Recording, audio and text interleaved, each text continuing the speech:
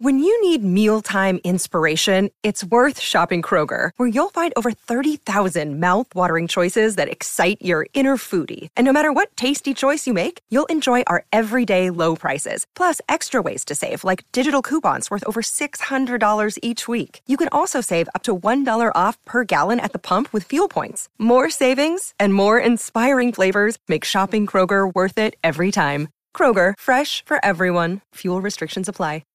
This episode is supported by FX's Clipped, the scandalous story of the 2014 Clippers owner's racist remarks captured on tape and heard around the world. The series charts the tape's impact on a dysfunctional basketball organization striving to win against their reputation as the most cursed team in the league. Starring Lawrence Fishburne, Jackie Weaver, Cleopatra Coleman, and Ed O'Neill. FX's Clipped, streaming June 4th, only on Hulu. Celtics Reddit podcast. Pass from Tatum and Williams with the finish. Richard in the paint throwing it up. Williams. Reed to the basket for two. Get it back down. That's awesome. Hello and welcome to the Celtics Reddit podcast. Ben Vallis here. Thank you for joining us. Hope you're doing well. Coming up on the show, the Celtics brutally defeated by the Kings in the Summer League title game. But what are the key takeaways from Summer League? Plus, the Marcus Smart extension, the Evan Fournier bonus prize, and more. Joining us, as he often does, Jackson, a.k.a. Rickman Lives. How you doing, sir? Welcome back. Thank you very much. Yeah, no, I'm doing all right. I was very riled up about the game, which I'm sure we'll get to, for about 20 minutes, and then I just realized it's Summer League, so I just kind of got over it. But yeah, it was still a little bit of that Boston Celtics emotional roller coaster you can get on when things are real. So yeah, but all things considered, pretty well. Lockdown's still crap, but I mean, you know all too well about that, don't you? Yeah, it's absolutely brutal. I mean, for all those watching outside of Australia, Jackson and I have been the entire country really has been under COVID lockdown for a long period of time now. Seems like we were doing really well in 2020 while the rest of the world was locked down, and now it's the inverse of that. So make of it what you will. Yeah, we were like this. We were like the Celtics in the first quarter today, the first few minutes, like, streaking ahead. Yeah, well, who cares about this? This isn't a threat. This is totally fine. And look where it ended. Look what we got. Yeah, well, let's get into it. I mean, those first 2 minutes were exhilarating. Like, the ball was zipping around. The Celtics could do no wrong. They could not miss a shot. And meanwhile, they were playing lockdown defense on the other end. 2 minutes go by.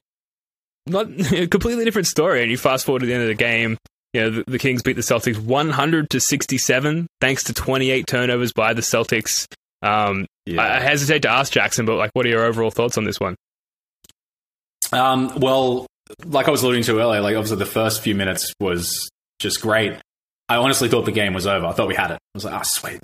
Yeah. Pritchard's just come back after scoring 100,000 points in his Pro-Am game. The first play, I think, was a nice little... I think he got a screen and he went into the paint and then kicked it back out to Naismith. That swished, and I was just like, sweet, that's a good start. Then we go, I think it was 12-2 or something like that. Like, yeah, sweet, this is totally fine. So I thought the whole thing was over, and evidently so did the Celtics, because, yeah, we just got crushed. Well, we've been outscored by, 43 points over the next 35 minutes? Yeah. Even for Summer League, that's horrendous, hey? So, it was a shame. It was, you always want to win, and it kind of irked me a little bit once we did make the final. I looked into the previous champions and the Lakers have one, so I was like, no, can't have that. We got to we got to square that up. And now that didn't happen, it's just like, god damn it. But at the end of the day, it's still Summer League, right? It's nice to have some basketball to watch, but like as soon as it kind of goes wrong for you, I'm happy just to just drop it and let it go. So it's not bothering me too much anymore. But are you the same? Is it bothering you still? Now that we have lost in such spectacular fashion, that's how I feel. But I was so willing to go the other way. Like, we've won, and this means so much. We can see Ime Udoka's culture sort of cascading down to the Summer League team, and that's such an indication of success to come in the regular season. But we lost, and it's like suddenly, it's just Summer League. Doesn't really matter at all. No Romeo Langford going into this one, which getting back to like now our interpretation of what Summer League is, and it's all about like what we can learn and take away from performances. No Romeo was kind of a big deal because we still hadn't really seen that sort of like standout performance from Langford. He's out with a wrist injury, allegedly unrelated to the prior wrist injury or injuries. It was disappointing not to see him in the game. Bruno Fernando was a monster again, like talking about those first 2 minutes in particular, was just blocking the shit out of every single attempt. And then just promptly didn't do that for the rest of the game. And the main takeaway from me and from everyone really watching was that Davion Mitchell just absolutely locked the shit down on Peyton Pritchard, who had just come back from his 2 Pro-Am performances, and unfortunately brought his Pro-Am level game back to like a semi or fully pro, tournament there in the final game, nonetheless, and shot the bed a little bit. So that's how it goes. He certainly wasn't up against lottery picks specializing in defense, double teaming him. At the Pro-Am game, and it definitely showed. I almost wonder if he didn't think he was coming back to Summer League. Maybe he flew to. Did he fly to Portland? That's where he's from. Yeah. Is that where it was? Yeah. Or somewhere in Oregon. He's flown to Portland. Somewhere in Oregon, sure. He's flown there. He's thinking, sweet. I gave a pretty good count of myself, over the games that I played. I'm going to have some fun. 92 points first game, no big deal. 52 and 17 assists or something next game. Sweet. It's like, cool. Can you come back to Summer League? Oh, shit, I better get back there. And I don't think it's unrealistic to place the blame of his really subpar performance, because of that. He looked tired. So maybe just mentally he just didn't think he was coming back, and then all of a sudden he has to, and this shit starts to just crumble, midway through the first quarter, and he just can't get right. So that sucked. But 92 points in a Pro-Am game, still pretty good. Still pretty awesome, yeah. When it's all said and done, pretty great, and we tie a bow around whatever the off-season ends up being, there is a nice little moment there where Peyton Pritchard scored 92 points in some format. Hell, if you scored 92 points in 2K, you're tweeting that out, you're telling your mates, so it's a fine achievement. Yeah, played all these boosts in the wrong game. Yeah. Kungu NBA on Twitter sort of summarized the game well. They tweeted out, the C's can't get any dribble penetration against Sacramento. It's led to rushed shots and stopped ball movement. The Kings utilized defensive stops to generate easy buckets, got in a rhythm, and has been curtained since. And that was tweeted out, I think, at some point during the second quarter. And the narrative did not change at all. I also want to get to some Reddit comments very quickly here. This is commented in the post-game thread by Barkley Bean Deleted. They wrote, "We took 59 field goal attempts, and the Kings had 95. 95 to 59 field goal attempt disparity, which is crazy, and it's credit to all the turnovers that they forced and all of the bed shitting that Peyton Pritchard unfortunately committed." And a final Reddit comment here by Jesus Christ 2020, who wrote, "They doubled Pritchard on almost every pick and roll action and forced everyone else to beat him, and they couldn't. Pritchard also seemed drained, and he probably rushed back too quick," which I'm assuming from the Pro-Am competition there. But Jackson, from Summer League overall, what do you think are the key takeaways from the players who played for Celtic Summer League? Well, if we completely dispel the final and the circumstances around it, it was brilliant. Yeah, of course we have to. It's a brilliant summer league. We stomped all over the 76ers. We saw some outstanding performances, mainly from the first one that I can think of, Aaron Nesmith against the Nuggets, where he had 33. The few minutes of Mater that we had, it was a really fun, tournament overall, particularly when your expectations aren't particularly, high, or you're not really expecting anything. You're kind of okay with losing. You just want to see, a couple of guys show out and hopefully that they can, earn themselves minutes on the team. But, my expectations went from no expectations to this is the best group of Summer League players we've ever had. And it's so awesome. Pritchard's shooting was just unreal, with Naismith as well too. So if we can just get a little bit of that translated into the regular season, then that's awesome. Hauser had good moments. Fernando Begaron, is that how we pronounce his name? I was very encouraged by what I saw from basically everyone, to be brutally honest. Yeah, absolutely. And I know I joked about the whole Udoka philosophy trickling down through Joe Mazzulla and into the Summer League team earlier, but for most of the Summer League, I did feel like that was the case, and obviously that remains to be seen, but it really did feel like from the get-go there was a really good defensive / ball movement ideology that we hadn't really seen for Celtics teams past. I know we didn't have a Summer League team last year, so we didn't get to see the disparity between the performance of last year's Summer League team and last year's underwhelming regular season team.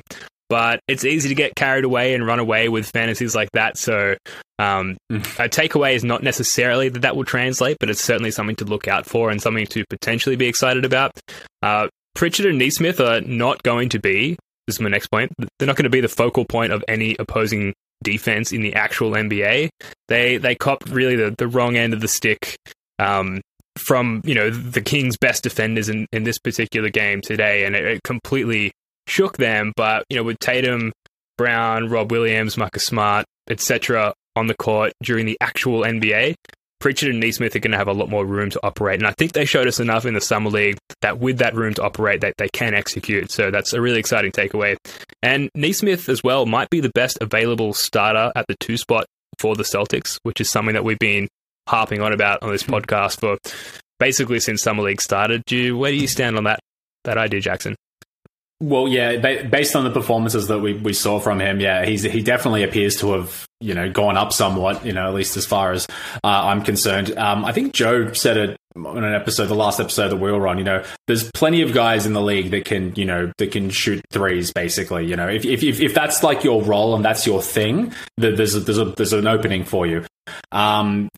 Obviously, getting into like the first team, like having lost Evan Fournier, you think to yourself, like, where are you going to replace that 3-point shooting from outside of Brown and Tatum? I'm growing confidence that Neesmith can be that guy. Like, I think it's unfair to expect him to sort of, be at Evan Fournier's level like already, but I don't see that as something he can't get to. Mm-hmm.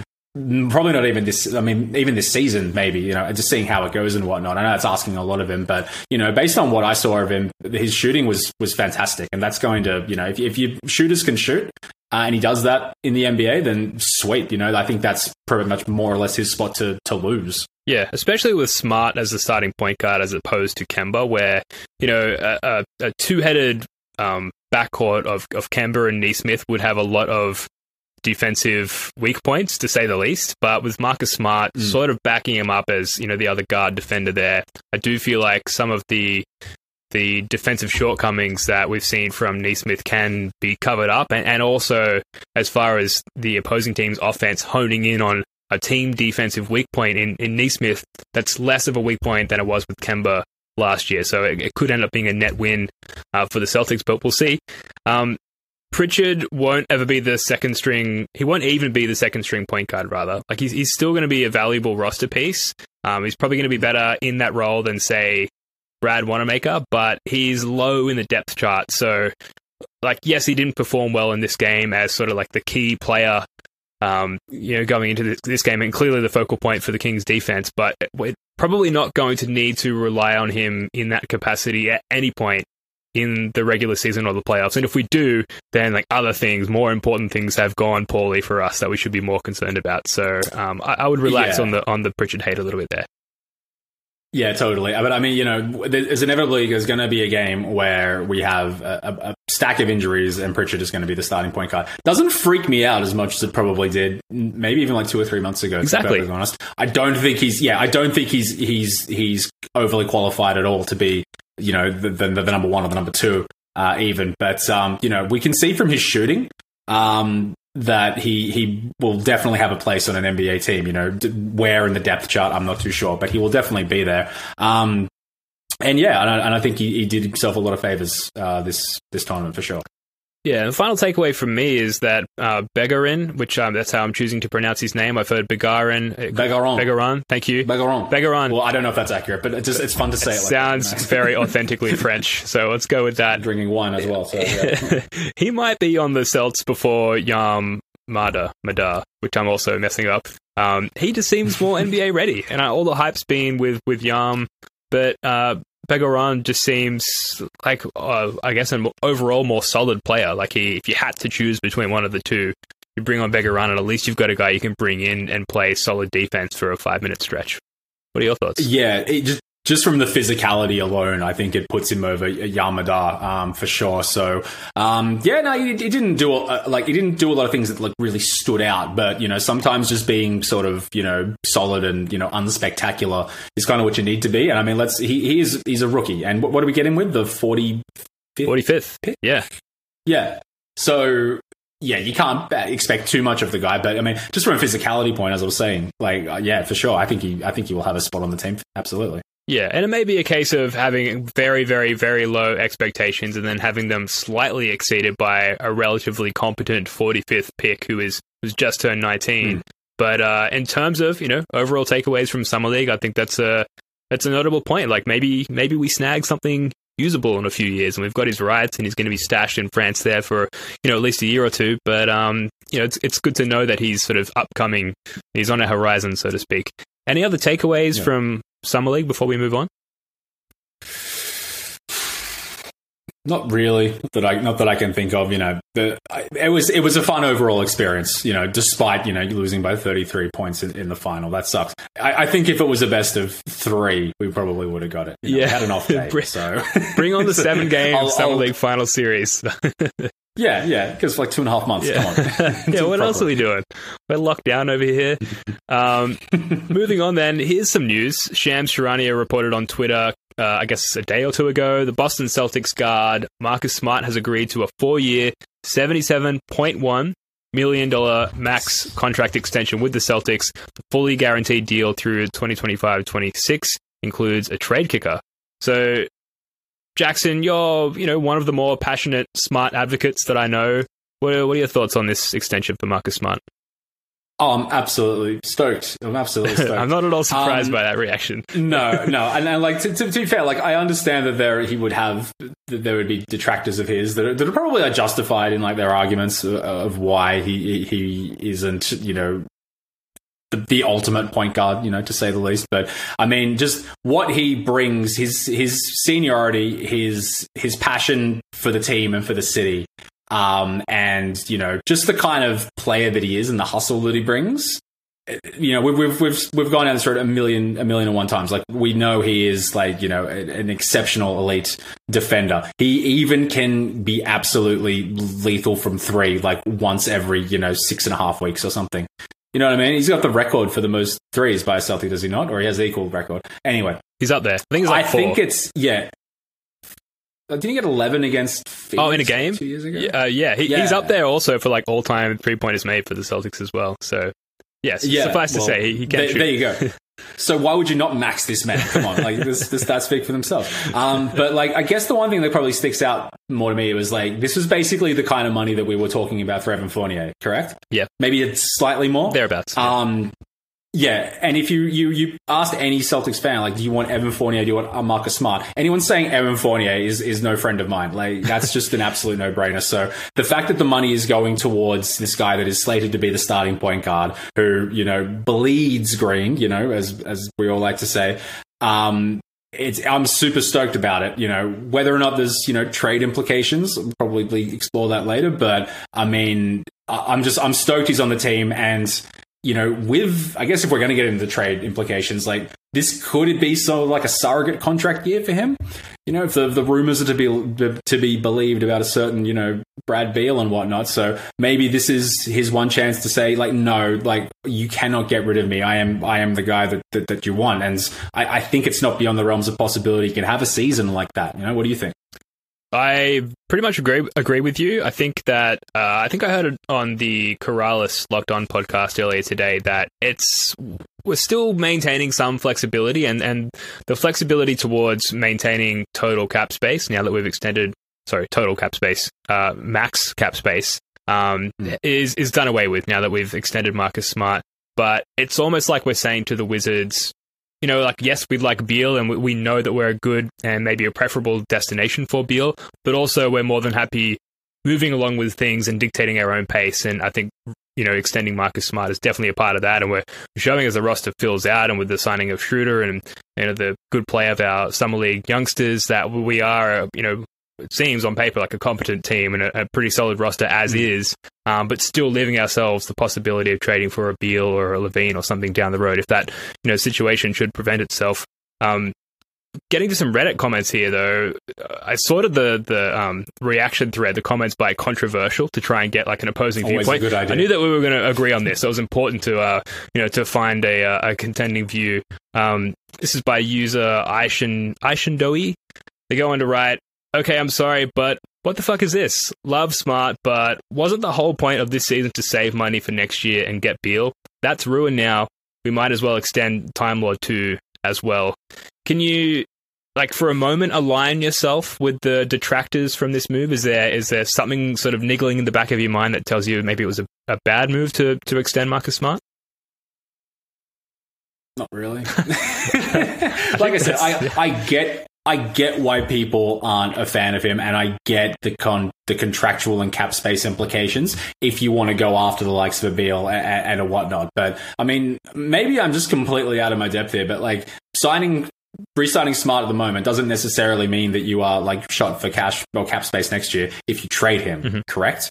Yeah. So yeah, like what, like if that's your argument and you roll up about us, like, you know, like blowing that cap space, then, you know, there's clearly, I think this signing's been made, you know, it's sort of like it's going to go two ways. Either Smart is, you know, as he always has been, or like gets better, for example, and can really be, you know, a great glue guy, great foil for Brown and Tatum moving forward. They have the experience, they have the chemistry, they all like each other as far as I can tell. Maybe like another season of that is enough to push us in a direction that you know, to where we want to be. Or maybe it doesn't go the way that we want, and maybe we're, you know, a 7th or an 8th seed again. If the Beal trade is available, then here's a nice piece to it. So I really don't get why you would be against this, knowing the ways that it could go. Does that make sense? No, it absolutely does. And like, sort of to that point, another Reddit comment here by I Hate Clutch Sports. They go on to write, his first real opportunity to be the starting point guard. I'm happy for him, and I think he's going to thrive.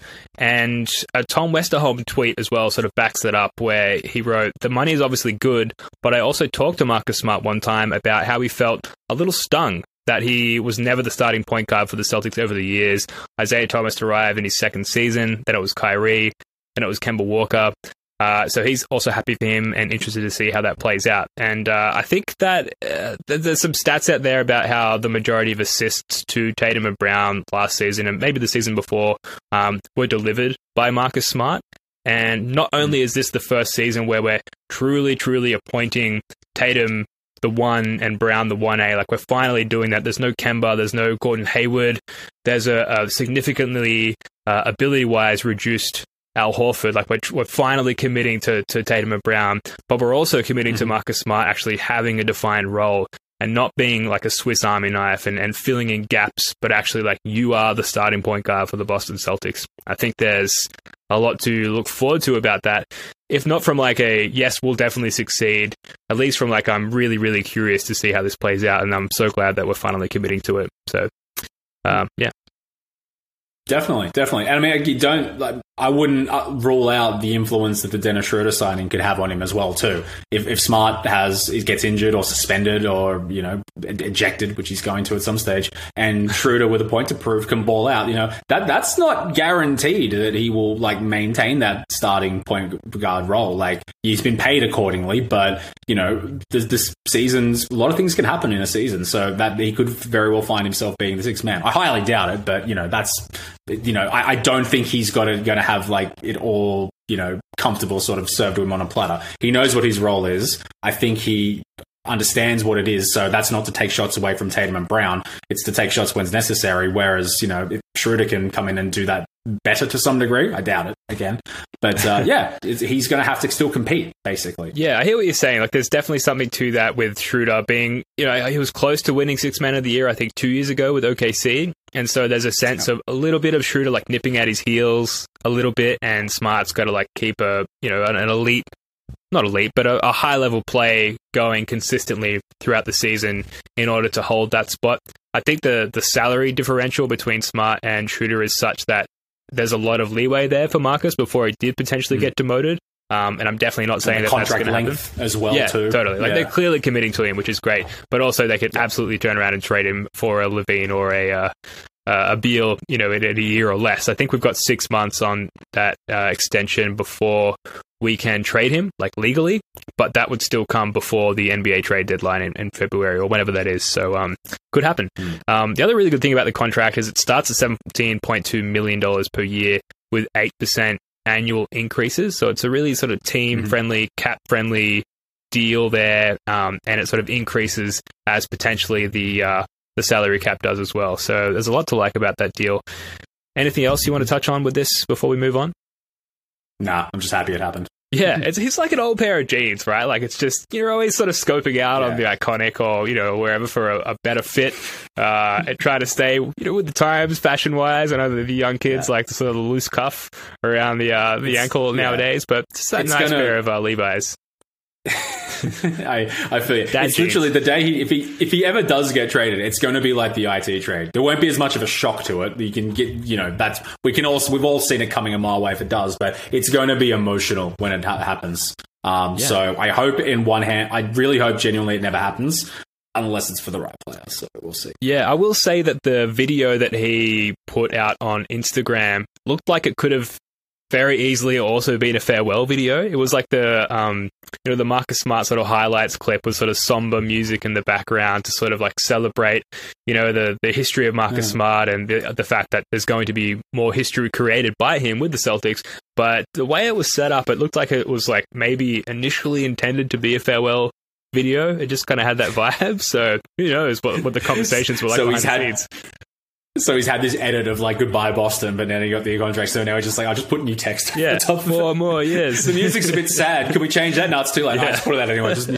Just with new text. I've already consolidated the media files. Has to stay.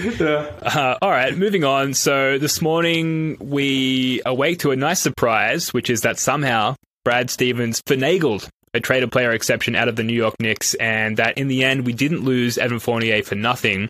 So, reported by Adam Himmelsbach on Twitter, according to a league source, the Celtics created a $17.1 million trade exception in the Fournier-Seiden trade with the New York Knicks. The Celtics sent Fournier to the Knicks along with a 2023 second-round draft pick and a conditional 2022 second-round pick, basically nothing. The latter being a top 55 protected pick from the Charlotte Hornets. Not really a very significant protection there.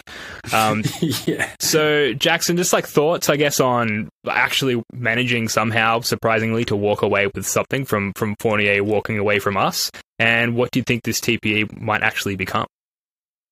Yeah, I'm completely out of the blue. Like, I mean, there may be more, cap savvy people than me that may have, thought this possible or seen this coming. It was a complete shock to me. Like, that's tremendous, isn't it? Like, I mean... Pleasant. It was a pleasant surprise. Definitely pleasant, yeah. I think if there's any doubts now about, like, Brad Stevens' competency in the role, at least now, like, I mean, like, long term, we'll have to, like, the jury's out until it's been at least 2 or 3 seasons.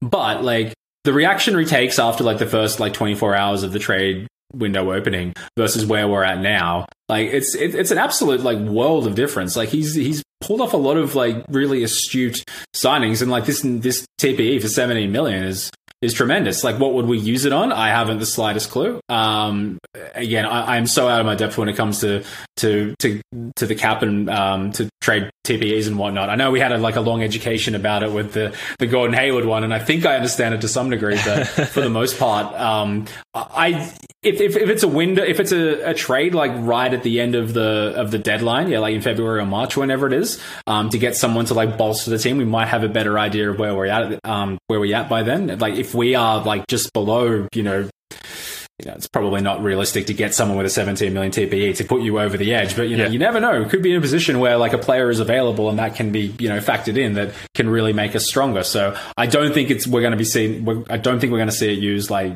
in the short term, but I wouldn't be surprised either if Brad does have something up his sleeve, but that would be surprising. I think this is more just something for, a bit of a rainy day, unless like there's a time frame on it. Does he have to like use it before like the trade deadline or something? I think it's a calendar year. I definitely read that it's still going to be like valid, active, usable, whatever the term, sort of beyond the free agency beginnings for next season. So we'll have the opportunity to use it to to acquire someone in free agency next year.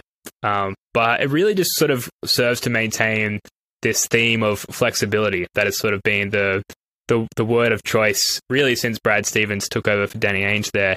And a lot of people are saying that it's very unlikely that TPE would be used this season. But I think it does add some confusion as to like whether or not this team is really decisively trying to get under the tax line. I think we're something like $6 million over the tax line at the moment, and yet we've got all of these TPEs which would allow us to acquire more salary. So a lot of people talk about, for example, trying to acquire Kyle Anderson. But the problem with potentially acquiring him is that it makes it incredibly difficult to get under the tax threshold, which is why I think maybe we're not actually trying to get there at all. So, for example, we could release Jabari Parker before his guarantee date, which is coming up. We could trade Romeo Langford and Chris Dunn and a second, maybe, for Kyle Anderson. Straight up, we wouldn't actually even need to use the TPE. But at that point, after getting off those 2 player contract salaries and bringing on Kyle Anderson, we're still $5.5 million over the tax line. And that's without having used any of the TPE, some of which will expire before the end of the season. It just seems like, and even with cutting Chris Dunn at this point, we still aren't going to get ourselves under the tax threshold. And we've got all of these TPEs that are, for the sake of bringing on additional salary without sending out any outgoing salary. It just seems like there's no really remaining pathways for us to get under the tax, which for people who want to see the Celtics succeed in the short term, like, it could actually be a really good thing, because, maybe the plan isn't to, not commit money to this team, and maybe the plan is to just actually sort of carefully and quietly build around the Jays by bringing in solid role players rather than one superstar in a Bradley Beal or something like that. So there's a lot of flexibility. There's less so for bringing on a max contract or a supermax contract in Beal, but there's a lot of flexibility in terms of bringing in really, really solid role players like Larry Nance Jr., like Kyle Anderson. There was a tweet today from Chris Fedor from Cleveland.com. He said, according to sources, Kyle Anderson, Terrence Ross, Joe Ingles, Bojan Bogdanovic, Cam Reddish, TJ Warren, Thad Young, Tobias Harris, Jeremy Lamb, and Harrison Barnes are all said to be available in trades for their respective teams. So it's a good time to have a couple of TPEs up your sleeve to maybe acquire some of these guys. Is there 1 or 2 guys that stand out to you at all, Jackson? Remember when TJ Warren was just like Michael Jordan on steroids in the bubble? Yeah, bubble MJ. Yeah, that was fun. Kyle Anderson, I do like me some slow-mo. The Australian in me obviously would take Ingles like all day, every day. But I mean, the way you put it about what it actually means for like paying the tax and being over the threshold, and what the moves are and whatnot, it does scream to me that like we're content with being where we are at the moment. Like, if we can wiggle our way under it, that would be one thing. But that would be pure speculation on my behalf on how to actually get there. You know what I mean? So it's, correct me if I'm wrong, like when you're over the tax, the more you go over the tax, the more obviously it costs you. It's not like you go over the tax and then you are slapped with, a fee that you have to pay, and it doesn't matter if you're $1 over or $100 million over. It's got a scale how much you have to pay? Yeah, it does. And then there's sort of an exponential repeater tax that applies to sort of the more consecutive years that you're over the tax. But at this point, we're barely over it. And like you say, Jackson, like we're probably, it seems like just looking at the figures here, that they're probably content with being slightly over it and paying a tax bill, sure, but like not much of a tax bill, and not being caught out by that, exponential repeater tax, at least in the next few years. And then maybe when you are caught out by it, at least you're like, either winning championships, hopefully, or contending to the point where the revenue increase for the team is such that maybe it cancels out that tax to some degree. But the positive takeaway for fans is like, it looked like it was a huge bummer there for a little while, where it's like, they're going to go under the tax.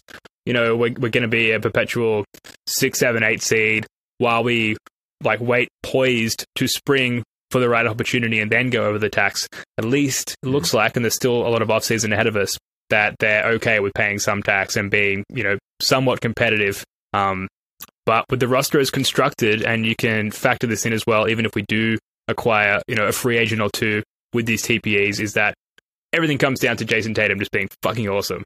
Because precisely every championship team, every contending team needs like that, as Joe would say, world-bending player. And Tatum has to become that. Everything we've talked about, everything that we will talk about, pales in insignificance to Tatum just reaching that level. And Rand. It's 100%. Yeah, no, I wholeheartedly agree. I think I said on the last episode, I think this season is like set up for an MVP push for Tatum, to be perfectly honest. Like, the expectations are relatively low. Transitional period of the coach, of the front office, and what you would call it. coming off a really good season last year. You know, I think what did he score? Like, he was above 40 points, like, how many times in the space of 2 months or whatever? Like, yeah. You get the feeling like he's really knocking on the door of superstardom. So if this is the season that you really give him the keys, he's the very clear one. Brown's very clearly number 2 or 1A or 1B. There's no other players in there to take shots away from him, defensive minded. Like, I think it's the most optimistic side of me thinks that, like, you know, the MVP push could be on, you know, as well as, like, you know, that in hand goes with, like, a solid record as well. You know, it's not going to be a Westbrook thing where we're like the 8th seed as well too. But I think that's definitely could be on this season. And yeah, all of the tax, all of the cap stuff, you know, kind of like melts away if Tatum becomes, you know, that superstar level player, and all of a sudden you have veterans lining up to play with him. That's ideally what we want to do, and I think Stevens has, you know, is hoping for that as well. But it sounds like they've mapped it out as best they can, regardless of what happens. Yeah, they're certainly positioning him to be that successful if he is indeed capable of doing so. So we're going to find out this season or next if that is the case. Like we said earlier, they're finally building around just the Jays, like solely the Jays, to put them in a position to succeed and trust them in doing so. Just a couple of notes quickly on the TPE that I forgot to get to. So someone pointed out on Twitter that the $17.1 million TPE acquired through the Fournier-Seiden trade is, like, perfectly positioned to acquire or absorb the Davis Bertans contract, which would be an incentive for the Wizards to potentially also trade Beal. And, like, a lot of people always make the argument that there are so many other teams out there, for example, the Warriors, who can offer up a better trade package for Bradley Beal, but they couldn't, at least not easily, also absorb the brutal albatross contract of Davis Bertans. And this is sort of the sort of thing that puts us in a unique position to steer the trade in our direction. And another user, Brad Stevens, very aptly named on Celtics Reddit, said, trade all the picks for OG Anunoby, which I believe also could be done. The TPE, a bunch of picks to the Raptors, who seem reluctant to actually pull the trigger on, like, fully rebuilding. But that's someone I know has been pretty coveted by a lot of Celtics fans, namely Danger Cart, for a little while there. So it's options. It's all about options through the remainder of the offseason. It's good to have options. It's good not to be, like, just sort of backed into a corner where it's just like, you know, you have no choice but to rebuild. So, you know, I'm very optimistic about where we are currently. Obviously, that will change depending on how the season goes. One. But as of right now, like, I can't really have any complaints. Hey, like, we're not the upper echelon, but we are, you know, not.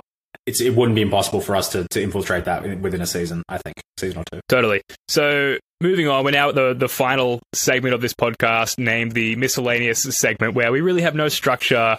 It's really just what, you know, wasn't significant enough to make it into any of the primary segments. I'll start, Jackson, if you don't mind. This was tweeted out by Aaron Soroka, who wrote, the Celtics Summer League player Yam Madar will turn down a 2-way contract with the Celtics in favor of a multi-year deal in Partizan Belgrade with Europe's most famous coach, Zeljko Obradovic. I think I actually nailed that. So Yam sounded good to me. Yam not coming back to Boston, at least not this year, or not next year rather. Is this playing out how you expected, Jackson? Yeah. Well, the weather in Serbia is much better than Boston. Like, you know, sadly, it's true. Obviously. Yeah. I mean, he had a good few minutes against Atlanta, was it? Yeah, in the very first game. Yeah. Yeah, and he has a fun name to say. You know, I know I'm being the ignorant dude here by, like, mispronouncing it, but, like, Yam Matter, like, I would have screamed that every time he was on the court. You know, it could have been like the new Taco Fall, but you know, maybe actually with some use. No disrespect, Taco, but yeah, no, it's a shame. It's a shame, but you know. Fair enough. It sounds like, you know, to play for the fact that they put in Europe's biggest coach, like, that might mean, you know, again, it's totally ignorant here. That might mean something to actual European players. I have not heard of him, but if you maybe, you know, follow the Euro Basketball League, that's a big name and that's an appeal and a draw to you. So yeah, fair call. If he wants to do that, then so be it. Yeah, and just money and playing time as well is all going to be increased playing overseas. And, like, surely the instruction is just like, okay, dude, like, we liked what we saw, small sample size, but, like, just go and, like, follow the Jason Tatum diet and eat, like, a shitload of tacos every day and just pump iron every day for, like, 2 years. Come back, like, Aaron Nesmith jacked, Jaylen Brown jacked, and then we can talk. I would imagine that's exactly how the conversation went down. Here's a nice apartment for you in Maine to play for the Maine Celtics. Yeah. I was gonna say, yeah, damn. Can't be a Red Claw. Maybe that's why he left. It's like, if I can't be a Red Claw, then my childhood dream of being a Red Claw is died. Have you got any missed points that you want to bring up here, Jackson? Yeah, didn't they announce the opening game of the opening games of the season, and we're playing the Knicks in Madison Square Garden? Yeah, Kemba and the Knicks. Right? Yeah, and Fournier. Kemba and Fournier, yeah. That, to me, feels like... See, as long as I've been supporting the Celtics, I think, really supporting the Celtics, I think the first year... the Knicks were probably the better team, just slightly. They knocked us out in the playoffs, basically. So that's what I'm going off. But ever since then, the Knicks have just been utterly irrelevant, a meme team, a laughing stock. And it's been great. But I don't have that disdain for the Knicks at all. I'm sure if you live in Boston, it's a lot more of a thing. But to an international fan like myself, it really just hasn't been a thing for a long time. Well, it feels like that's changed now. It feels like now that we've got Kemba, although I've got nothing against Kemba or Fournier for that matter. Now that they're on the Knicks, fuck those guys. And they're actually a competitive team, and same division, same conference, same everything. It's it's got playoff series written all over it. Hopefully, anyway. So I'm quite excited about the prospect of that, and I think this may potentially be the resurrection of a rivalry. I know New York is really, really hates Trae Young, and they're probably going to be more fired up for him. But I think this could be. I think the Knicks Celtics games this year could be really, really fun. Yeah, and I can see Marcus Smart sort of, he's obviously not on the level that Trae Young is on, but I can see him annoying the shit out of the Knicks players and their fans, particularly with the defense that he's going to play on Kemba Walker and Evan Fournier there. It's just, I don't have anything against Kemba Walker or Evan Fournier. They both seem like very solid dudes, but there's a bit of an ex-girlfriend vibe or something that they were around. They were a starting backcourt last year. Now they play for another team who kind of on paper did well. They did better than us last season. They finished at a higher seed, and their playoff series went longer and was arguably more interesting to watch. So there is something there, but it's also with sports you can kind of talk your way into there being a rivalry, and I think with a storied franchise like the Celtics, the Knicks would be just as, if not more, interested in developing that rivalry than us. But Madison Square Garden, that's a great place to watch your favorite player throw down. And I am already fantasizing over a game 1, 45-point, 9 assist, 7 rebound Tatum performance. That's potentially on the horizon there. So that's something to look forward to. He's got all the greats have an awesome Madison Square Garden game. So I think this is the time for Tatum to do that. How do you think Kemba's going to go on to Tom Thibodeau? Well, did you see that clip where... You think that knee's going to last longer than the first night and maybe that week, perhaps? Well, did you see that clip where he was being introduced at MSG today and he was asked, are you going to sit in the second nights of a back-to-back this season? And he was like, you're going to have to ask Tibbs. And then the camera pans to Tibbs, who's in the crowd of the press conference, and he's like, no, you will not be sitting. And of course that's the answer. It will be interesting to see how that works out, because Tibbs has definitely driven players into the ground before. And Kemba, I love Kemba Walker, but you could say he's already driven into the ground a little bit by his inability to stay on the floor in the last couple of years. So I hope that he succeeds, but not to the point where the Knicks usurp the Celtics. Pretty obvious answer. Out of all the ex-Celtics point guards who play in New York, Kemba's definitely my favorite. So I hope his knee holds up quite well, to be honest. Whereas the other guy, not so much. I don't care. No, yeah. So the only other missed point that I've got is that on the 24th of August, which is coming up, Jabari Parker's partial contract guarantee of $100,000 comes up, and it's really only $100K is nothing for an NBA team, but really it's if they were going to cut him, they would do so on or before this date. So it's a very uninteresting question, Jackson, but Jabari Parker, do you desperately want him to come back onto the team, or are you happy to see him walk away? Like I said, I think I said in the previous episode, I like the idea of a co-reclamation project of Chris Dunn and Jabari Parker sort of in tandem. So if we can bring that, if that can happen, materialize, then sweet. And to be fair, I don't think Jabari Parker has been been decent for us. He hasn't like set the world on fire, but I remember he was being played in like in the Brooklyn series after like not playing for a while. Yeah. So, you know, Brad clearly like saw something in him, even if it was just like, I'm just going to throw anything I can at Kevin Durant and just see if something sticks. It may have been an element of that to it, but at the same time, you know, he wasn't doing that with Carson Edwards or someone else like that. So there's clearly an element of use, you know, to Jabari Parker. So if we keep him, then sweet. I'm all on board with the comeback story. But if we don't, then you know, it's not going to really bother me that much anyway. Yeah, it is a position of need. So if they do cut him, that might be even more of an indication that they are looking to acquire someone, you know, like a Larry Nance, like a Kyle Anderson. But yeah. He had some nice moments for us in the playoffs early this year. It almost felt like Brad Stevens had a coin with Grant Williams and Jabari Parker on opposing sides, and he would just walk up to the substitution desk and just like flip it, and then just sub in like whoever, you know, ended facing up there. It was not a nice deep four rotation there for Brad Stevens and the Celtics to end last season. So I'm really hoping that they'll do something to address that, and the decision they make on the 24th of August will certainly indicate as to the direction they're going in. Anything else you want to bring up on this particular pod, Jackson, before we wrap it up? When you brought up the coin analogy, I just immediately pictured Brad Stevens as like Harvey Dent, as Two-Face. Flipping the coin. Maybe Harvey Dent, the mild-mannered guy, was the coach. Maybe Two-Face, the actual like psychotic, like cold-blooded killer, is going to be, you know, the front office Brad. You know, if we saw that, then yeah, sweet. But that's just, you just sent me down that path. Nothing further to add other than my.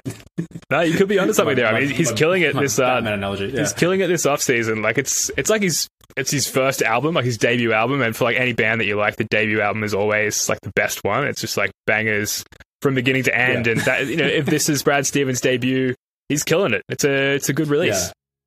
This is more like the opening demos that you release, and it's like, this guy's real hyped. It's like his album's coming up, and the album's the season. But yeah, he's killing it on SoundCloud. He's killing it. Yeah, he's big in the underground. He's got labels swooping for him. Yeah. Nice. All right. Well, look, that's going to do it for this one. Thank you for tuning in. We've got a number of spicy off-season pods in the works, so keep an eye on this feed. Whether you're watching on YouTube or listening to the podcast, it's always a big help to us if you like, subscribe, comment, share, etc. Jackson, love your work, mate. Thanks again. Cheers, Joe. I mean, Ben. All right, until next time. Go Celtics. Sorry. Peace.